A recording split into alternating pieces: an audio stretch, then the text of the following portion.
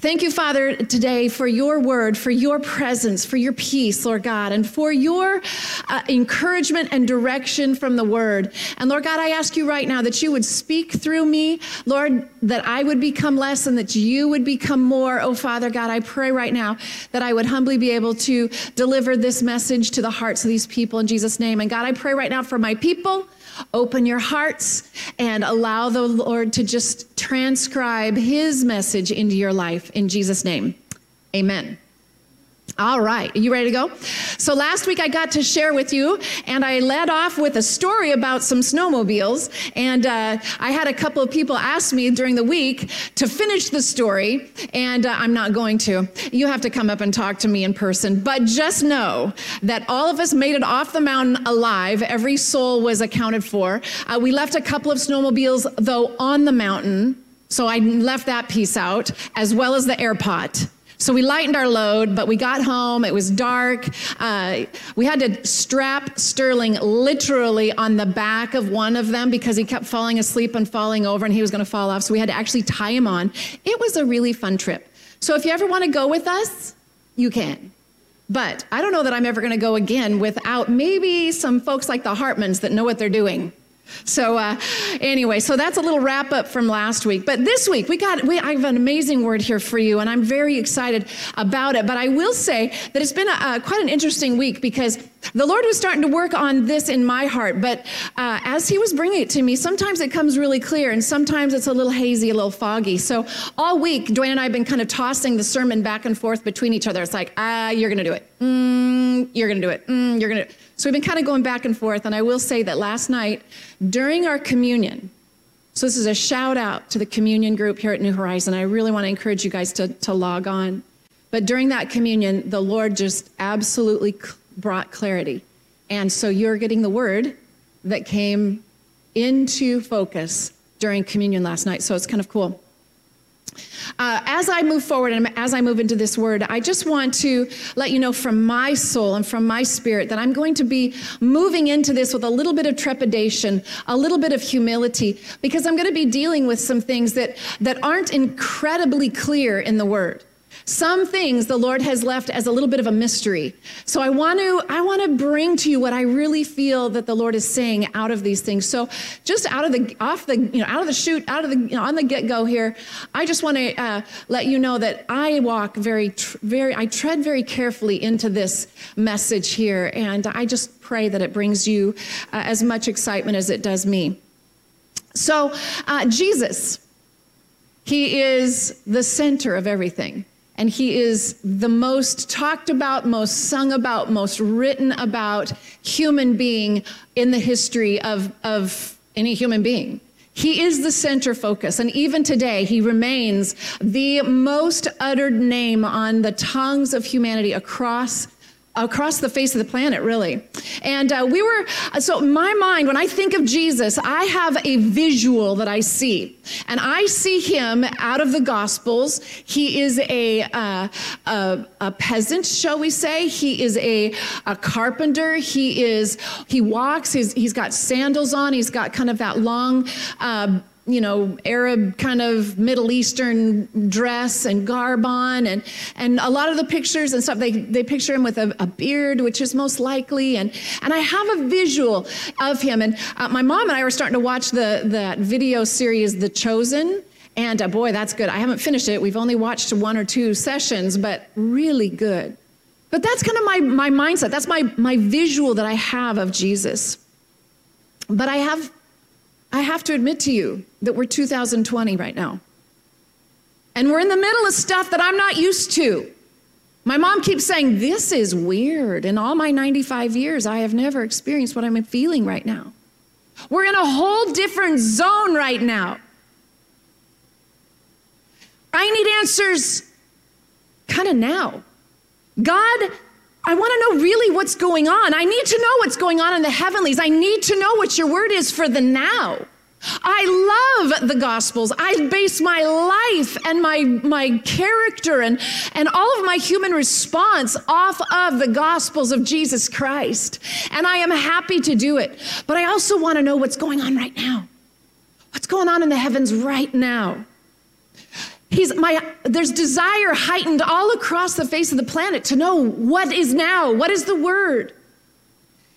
He's got our attention. So I want to take a moment. I want to know what the current state of affairs is in the heavenlies. I want you to open your Bibles to Revelation chapter 1. And I'm going to start at verse 12, and I'm going to read a little ways here. And this is John on the island of Patmos in his confinement, and he has this vision. And I'm going to start at verse 12, and this is what he saw, okay? I turned around to see the voice that was speaking to me. And when I turned, I saw 7 golden lampstands. And among the lampstands was someone like the Son of Man, dressed in a robe reaching down to his feet, and with a golden sash around his chest. His head and his hair were white like wool, as white as snow, and his eyes were like blazing fire. His feet were like bronze glowing in a furnace, and his voice was like the sound of rushing waters. In his right hand he held 7 stars, and out of his mouth came a sharp double-edged sword. His face was like the sun shining in all of its brilliance. When I saw him, I fell at his feet as though dead. So this verse, this whole passage, let me go ahead and finish that. He placed his right hand on me and said, "Do not be afraid. I am the first and the last. I am the living one. I was dead, and behold, I am alive forever and ever. I hold the keys of death and Hades. Write therefore what you have seen, what is now and what will take place later. The mystery of the 7 stars you saw in my right hand, and the 7 golden lampstands is this. The 7 stars are the angels of the 7 churches, and the 7 lampstands are the 7 churches." I went a little farther than I was planning, but I wanted to finish that off. This is Jesus. Now that passage is amazing. And I remember when my kids were little, my boys especially, and they were kind of getting a little hum-ho about Jesus. You know, they'd heard about him for so long and heard all the stories, and they're young, and their favorite thing was the Power Rangers. I'm like, well, honeys, the Power Rangers have nothing on Jesus.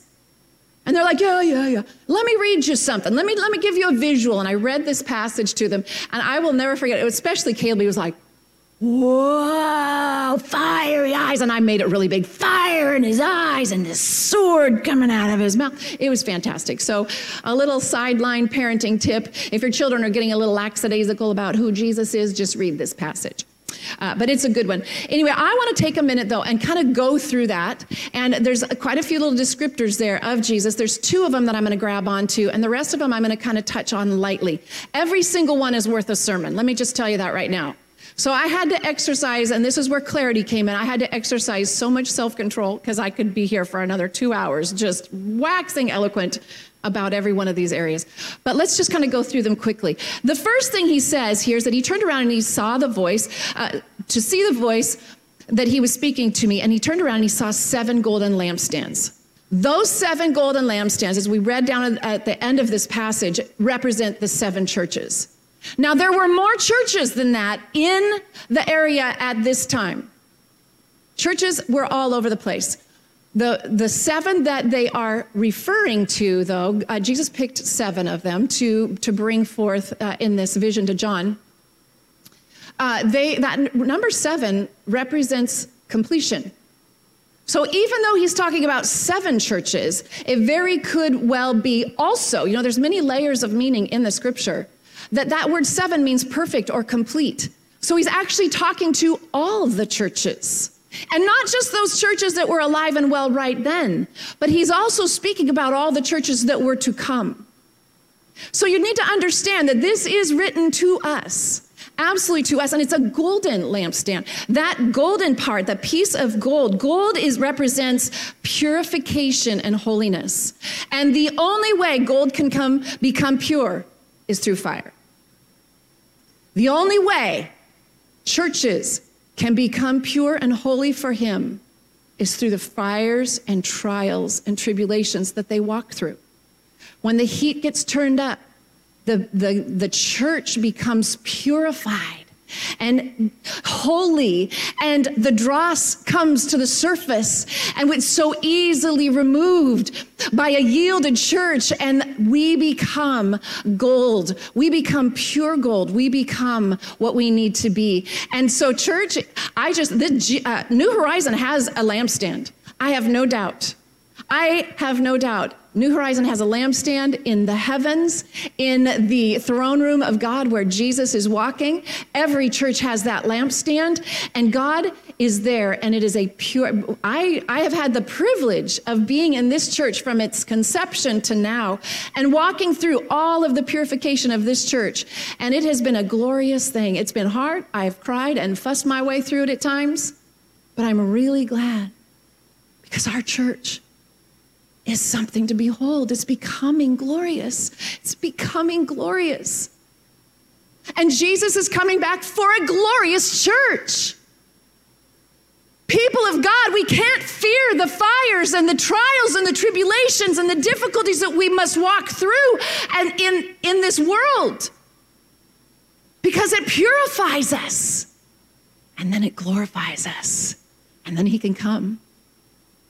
We're not finished yet. New Horizon is not done. Oh no, are we perfect? No. But we are on our way, and I love this church. A little shameless plug, shameful plug, I guess. So lampstands.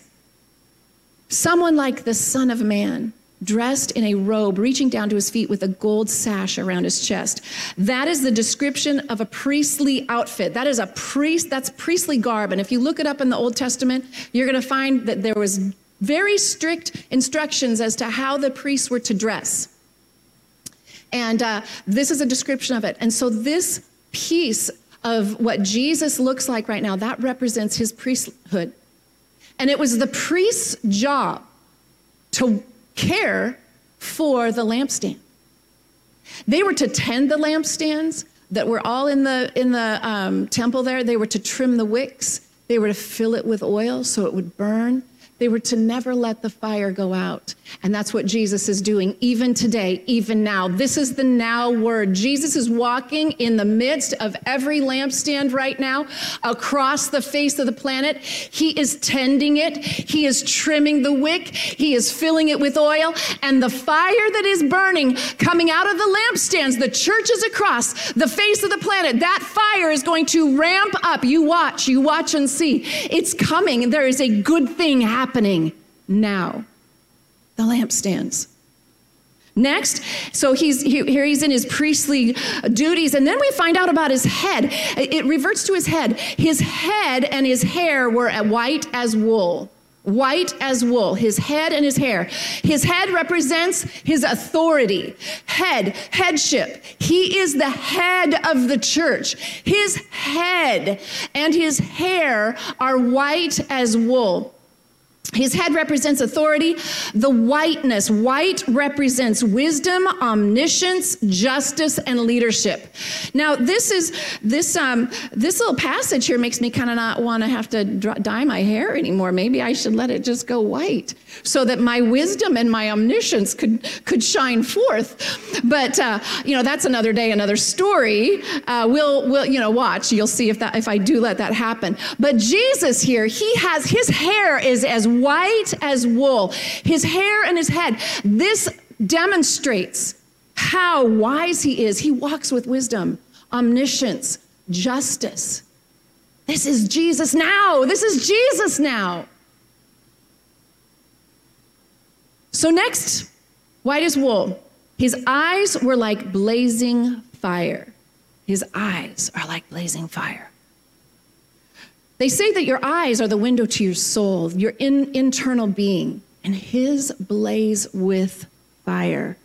Jesus, he's got an essence about him of fire. I want you to turn over to Ezekiel 1. I'm kind of digging in there to those deep, darker passages here, but Ezekiel 1, anytime anybody says Ezekiel, I'm always like, oh, what's she gonna, what is it? Ezekiel 1:25 through 27. There came a voice above the expanse over their heads as they stood and with lowered wings. Above the expanse over their heads was what looked like a throne of sapphire, and high above the throne was a figure of that of a man. I saw that from what appeared to be his waist up, he looked like glowing metal, as if full of fire, and that from there down he looked like fire, and a brilliant light surrounded him. This is a description of the Son of Man again. This is a description of Jesus. So now what we're hearing is not only is the reason why his eyes are glowing like fire, because his internal being is fire. He is made of fire.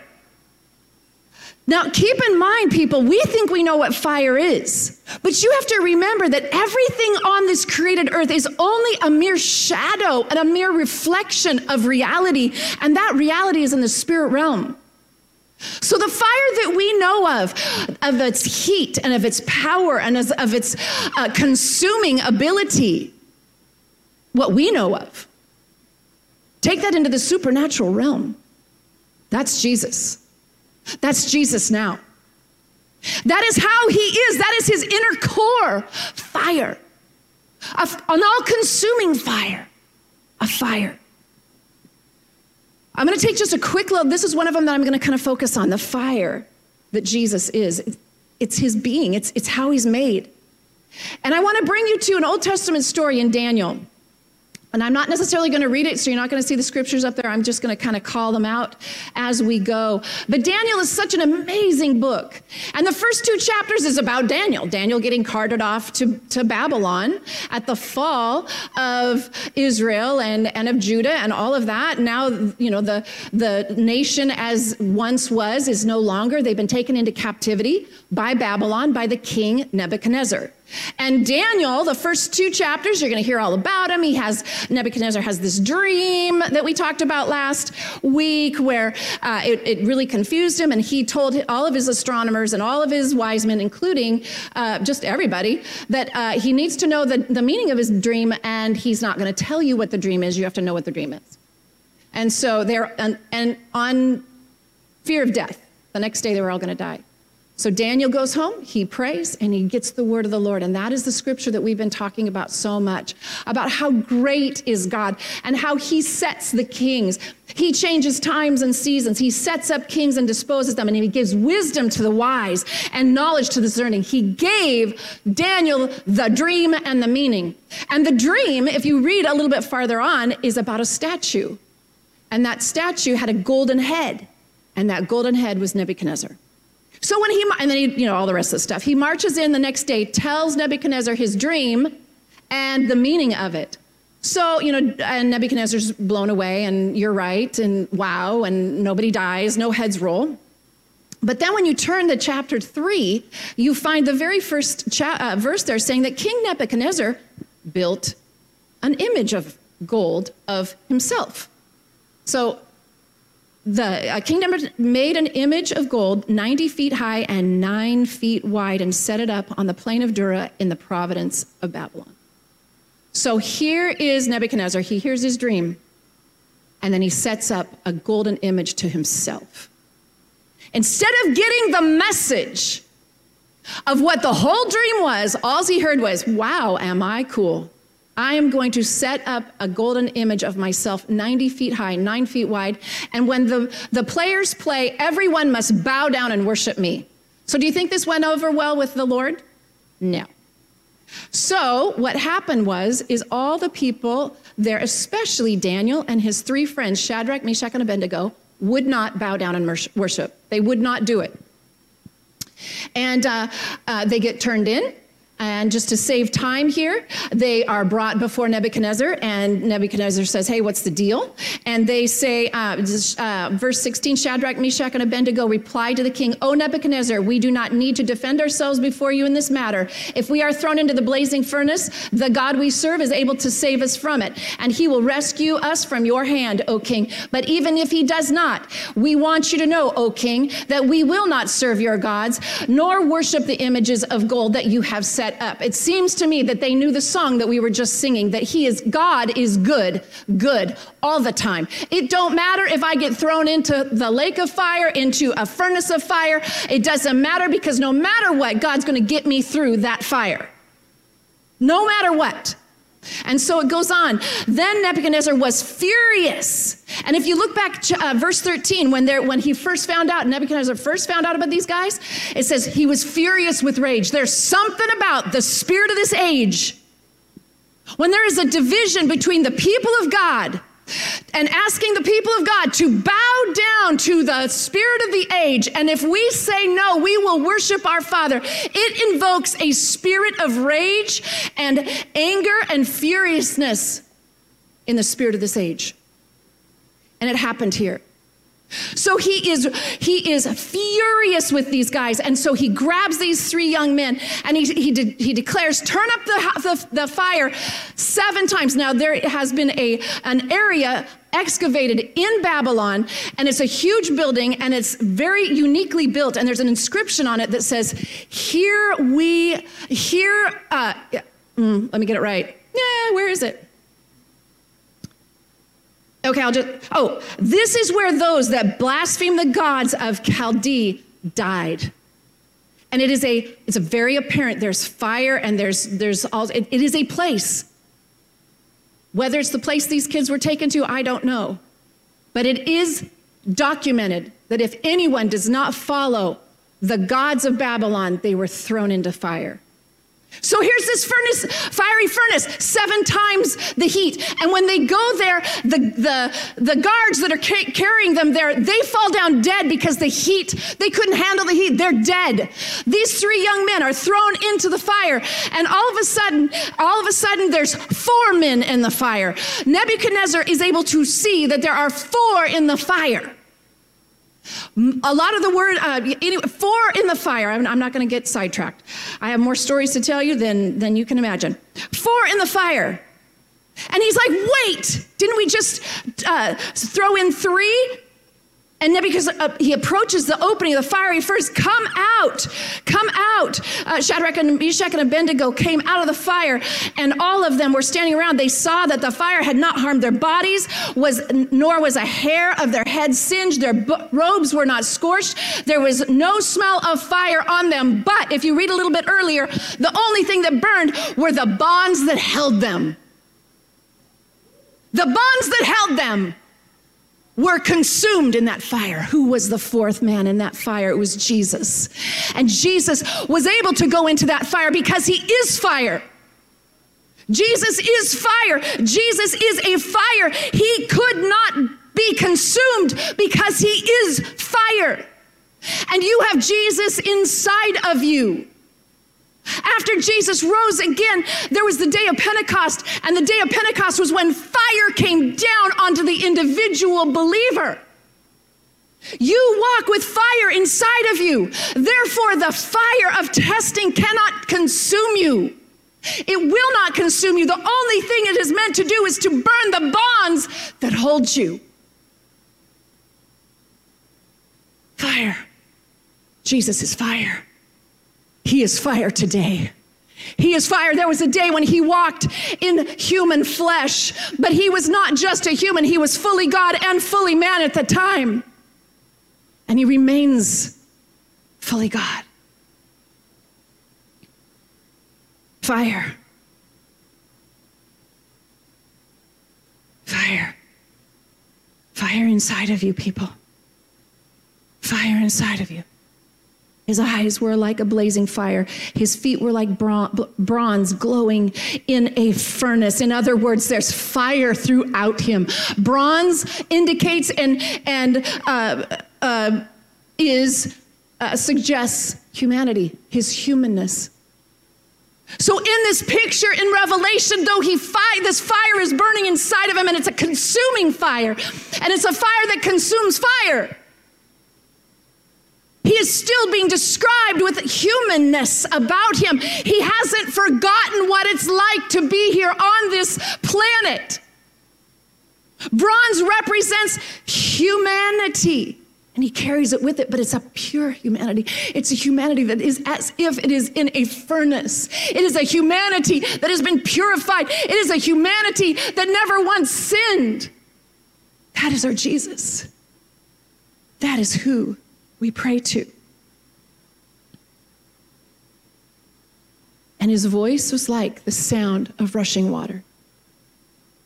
His voice is like the sound of the rushing water. His voice is like the sound of a rushing water. Why rushing water? I could think of a lot of other ways that would be really amazing to describe Jesus' voice. A rushing water.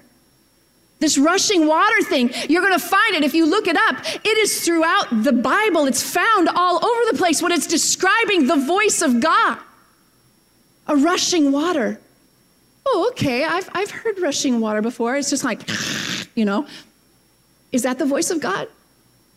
What is this? And this is where I began to dig, and this is where I hope to bring to you something that I have found to be incredible. You have to look back always at the place of first mention of anything. So you always search, okay, voice. Where's the voice first mentioned? Where's a voice first? And you and I both know Genesis 1. And God spoke all things into existence.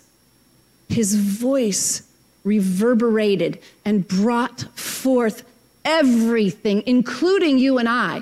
We are a product of the voice command of God. And the Bible says in Proverbs that wisdom was at his side when he commanded, and that wisdom built what faith saw. He saw this. He saw you. He saw this place. He saw creation in faith, and wisdom came alongside, and wisdom and its friend understanding, and they worked together, and they made everything out of the voice of God. The voice of God. And then true to form, making us in his image, he gave us a voice. You have a voice. I have a voice. I'm using my voice right now. You have a voice. And even your voice is miraculous. If you look it up, they say that there's no two fingerprints in the world. They say that there's no two snowflakes in the world, but they also say that there's no two voices alike. Every voice is different. Every voice has its own timbre. Every voice has its own pitch. Every voice has its own sound and its own feeling, such that if you were when your baby is in your womb, and I got two of them coming, not me personally, but I got two daughters with babies coming, that baby will come out and will know its mother's voice. It will turn to it. It will respond to it. Those little guys are going to come out knowing mama's voice, because mama's voice there's only one. There's only one. And I know that when we would be in a huge crowd and my kids would be acting up, all I'd have to say is, Caleb. He heard me. He would hear me. Maybe he was doing something good too, because I used to call his name when he was good too, but not always naughty. Caleb, you're a good kid. I love you dearly. But your voice, first mentioned, God spoke, created everything. We have been made in his image. We have a voice. There's no two voices alike. You can identify others by their voice. I can blindfold myself and have different ones of you come in, and I will know who you are just because of your voice. I can't see you, I can't touch you, but I'll know because of your voice. The Bible said, Jesus said, my sheep know my voice, and they will follow me. In other words, there's lots of voices, but we know his. We know his voice. And what is his voice? His voice is rushing waters. So there's many different timbres, many different pitches, many different messages being said by voices. And if we use our voice and our words in the way that God created us to, the Bible says that there's power of life and death in our voice, on our tongues. That we are not to use our voice that no unholy thing is to come out of our mouth, that no idle words are to be spoken with our voice, because I am telling you right now, your voice carries faith in it. It carries something. This rushing waters can be interpreted in a couple of different ways. And in different places in the Bible, it talks about rushing waters, but when it's speaking of coming out of the voice of God, it means one thing. I want you to turn over very quickly to Daniel 10, verse 6. And we're going to get a little bit of clarity here. Daniel 10, verse 6. Here's another opportunity where verse 5 says, and I know that's not on the screens, but I looked up and there before me was a man dressed in linen and a belt of the finest gold around his waist. Sounds a lot like Revelation. His body was like chrysolite. His face was like lightning. His eyes were flaming torches. His arms and legs like the gleam of burnished bronze, and his voice like the sound of a multitude. Waters, quite often, represents humanity. Humanity. Waters. Humanity. The waters cover the earth. Humanity covers the earth. And I spent a lot of time this week thinking, humanity, waters, your voice, rushing waters. Are you saying that somehow I, as a human being, somehow finds my way into your voice? That you are speaking? That my voice has a place in the heavens? That my voice has a purpose in the future? That my voice you have welcomed my voice into heaven? That you've welcomed my voice into yours? How could it be? It's got to be blasphemy. It can't be true. And I spent this week trying to find this out, and I don't want to say anything that's not biblical, but people of God, I've found throughout the week, I think it is.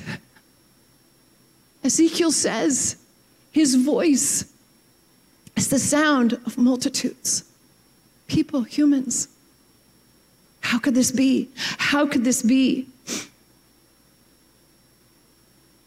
The unthinkable God of love wants to draw us into his business, into the business of this kingdom, into the business of righteousness, into the business of the future. Who are those multitudes, and what are they saying? I gotta know. I want to be one of them, and I want to be speaking. Who are they? They are the ones that have aligned themselves with him. Years ago, Dwayne had a sermon, and it still reverberates inside of me. For years, I was a Christian. I was a godly little girl. I didn't do anything wrong. But I didn't understand. I didn't understand my place. And I didn't understand the power of my mouth. And as you know, listening to me, I got a lot of words. And I like to talk. And I love to talk in front of people. And I would talk all sorts of things. And Dwayne was so good at teaching me, though I was not so good at learning. Power of my words. And one Sunday he said, listen, you don't have to say your own words. Just say what Jesus is saying. If you don't know what to say, then say what Jesus is saying. And I'm like, bingo. I can do that. Sometimes. Because other times I want to say my things. But it's truth. So who are these multitudes They are the ones that have yielded their hearts and their souls and their minds and their future and their thoughts and their world and everything to the Master Jesus Christ. They are the ones that have said yes and amen to who he is. And what are they saying? They're saying his words. They are saying his words. There's a cacophony of noise, of voices all around us, all of them saying different things. We're all gonna die, we're all gonna live, it's all bad, it's all good, it's blah, blah, blah, blah, blah, blah. Thousands and hundreds of voices are being spoken, but Jesus has a voice, and he says, my sheep know my voice. And they follow me. And now I am crying out to the church. I'm crying out to every lampstand across the face of the planet to begin to come out of the cacophony, the noise of all of them, and hear the voice of Jesus right now and begin to tune into him. Just like a symphony starts off at the very beginning when they're all getting up their instruments and, you know, they're all warming up. You hear this cacophony of noise. But as soon as the conductor steps up to the podium and he knocks on it, everybody goes, and they tune into one. And the cacophony turns into a symphony where many, many players are playing their piece of the music. And I will say right now, every voice has its own timbre, its own pitch. But when we bring all of us together saying the same thing, praying, believing, pressing in, Father God, you're the Lord of the harvest, send the laborers. Father God, come down in fire. Father God, we're believing for the 1 billion soul harvest. Father God, I come against the power of darkness. All of a sudden we're coming into that unity, that symphony, and we are becoming the great multitude, the voice, the sound of rushing waters coming out of him. And I will tell you that every huge cataract of water starts with a single little tiny stream, a little trickle out there, out there, out there, out there. And then little trickles come together and they find each other and then they join together. And that trickle come together, and now we've got more, and now we got more, and now we got more. And I'm telling you, God is gathering every voice that will unite itself. And it's coming together, it's flowing into a mighty rushing water. And I will tell you what, when you stand at the base of Niagara Falls, you can't hear anything but the rush of that water. You can't hear anything else. It becomes a force to reckon with. Jesus right now is gathering many waters. He is gathering many waters, and his voice is taking on new strength. Daniel 7:25, we read last week that Satan is one that will try to change the seasons and the times. He will try to set things in his way, in his voice, and in his desires. He will try, but the courts will be seated. And Jesus will open his mouth, and what will flow out of him is you and me and everyone across the face of the planet. I'm telling you right now, there's a great gathering of prayer at this moment that I don't think I've ever seen or heard. Yes, Mom, these are challenging times. They're unique times. I've never seen them before. I've never seen so much prayer. I've never seen, so this is a time of great isolation, yet there is greater prayer. There's a thing out there called Unite 714. There's churches all around the world that are tuning into that. And every day, 7:14 a.m. and p.m., wherever they're at, they're praying these united prayers. If you want to get involved in that, get involved in that. Unite 714. There's worldprayertogether.com. That's Lou Engel's group. Last summer, 150,000 kids and people came together in Brazil. 3 packed out stadiums came together over a 2-day thing. They prayed, they worshiped, and 40,000 of them committed to pray and fast for 40 days for this time. They were doing it all through February and March.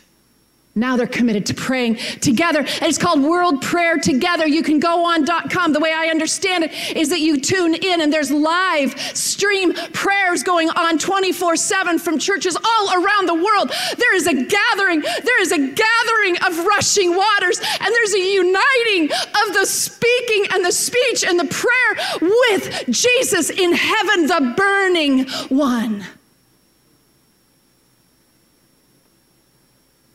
If you are in a fire right now, if you feel like you're in the fire, people of God, you are made for this. Jesus was made for the fire. He was made to walk into the midst of fire because he is fire and consume it. And you have him in you. And you were made for fire.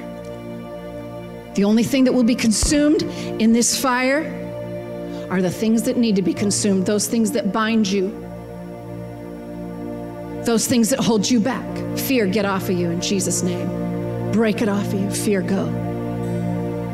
Fear, distraction, disillusionment, unforgiveness, everything that is inside of you. God is purifying you, and he is in you, and he will consume all this fire. It's time to take your voice. Take back your voice. Join us in prayer. Join the torrent.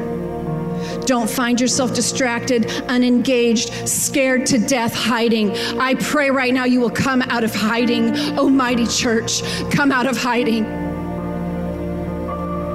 You might be in your own homes right now, but I am asking you, if you were here in this body, if we were all together, I'd say let's stand and we would hear one another. But I am saying stand wherever you're at. Stand in your room. Stand. Take a stand right now. You are a small little trickle out in the outer reaches of the world, but your little prayer is joining with the others, and it's coming together in a torrent out of the mouth of Jesus. Raise the force. Raise the decibels. Raise the decibels. Feel good. Feel good about what you're doing. Even as you stand alone in every single one of your houses, join in faith that the torrent is greater than ever before.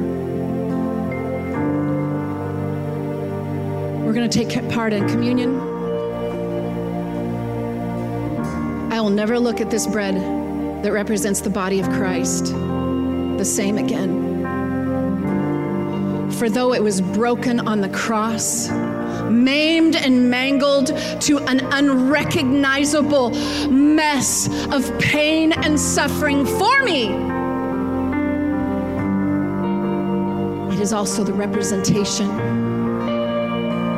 of a man of fire, of a God, of a consuming fire. And I take that into me, and the fire inside of me will consume everything I'm up against. Father, in Jesus' name, Lord God, I lift up the body of Christ to you in Jesus' name. I lift it up to you. And I declare right now, the body of Christ, broken for me, I will bring it and take it into me. And as I take it into me, I am no longer mine, but I am yours. Christ in me, the hope of glory.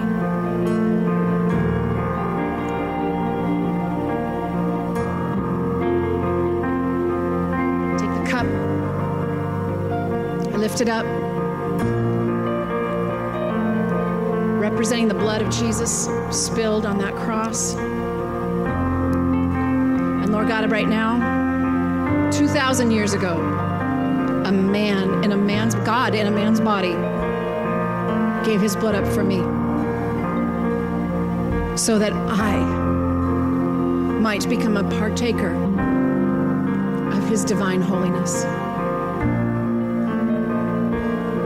Amazing beyond amazing that he would choose to include his creation in his future.